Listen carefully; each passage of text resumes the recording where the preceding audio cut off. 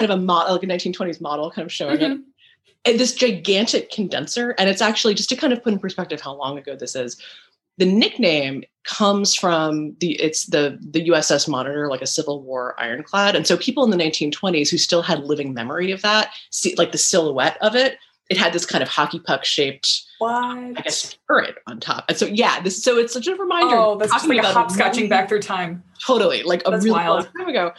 And it was like, the early ads for these things are like, you can go away for the weekend. It doesn't require oiling, like all these things that are like, oh, great. So it's a pet, basically. Exactly. It's like having a dog, like it's, having a fridge. But I mean, imagine the alternative, not having a fridge. I mean, it's made, right? So even if you have to oil it, whatever, I mean, it sounds crazy. But so then everything essentially grinds to a halt during World War II.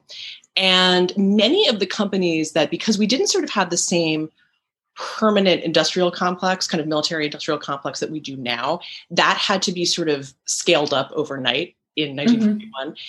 And a lot of companies stopped making vacuum cleaners and stoves and so on, and started making supplies for war. And you could sort of buy war bonds through, Hoover or something, and say like, at the end of the war, you can sort of, buy yourself a new vacuum cleaner. Or there's a wonderful kind of blueprint ad from Hot Point that shows your kind of after the war ends dream kitchen. This idea that, there's going to be all this new housing built and you can access it and it's going to be fabulous and you'll have, hot and cold running services and it's great.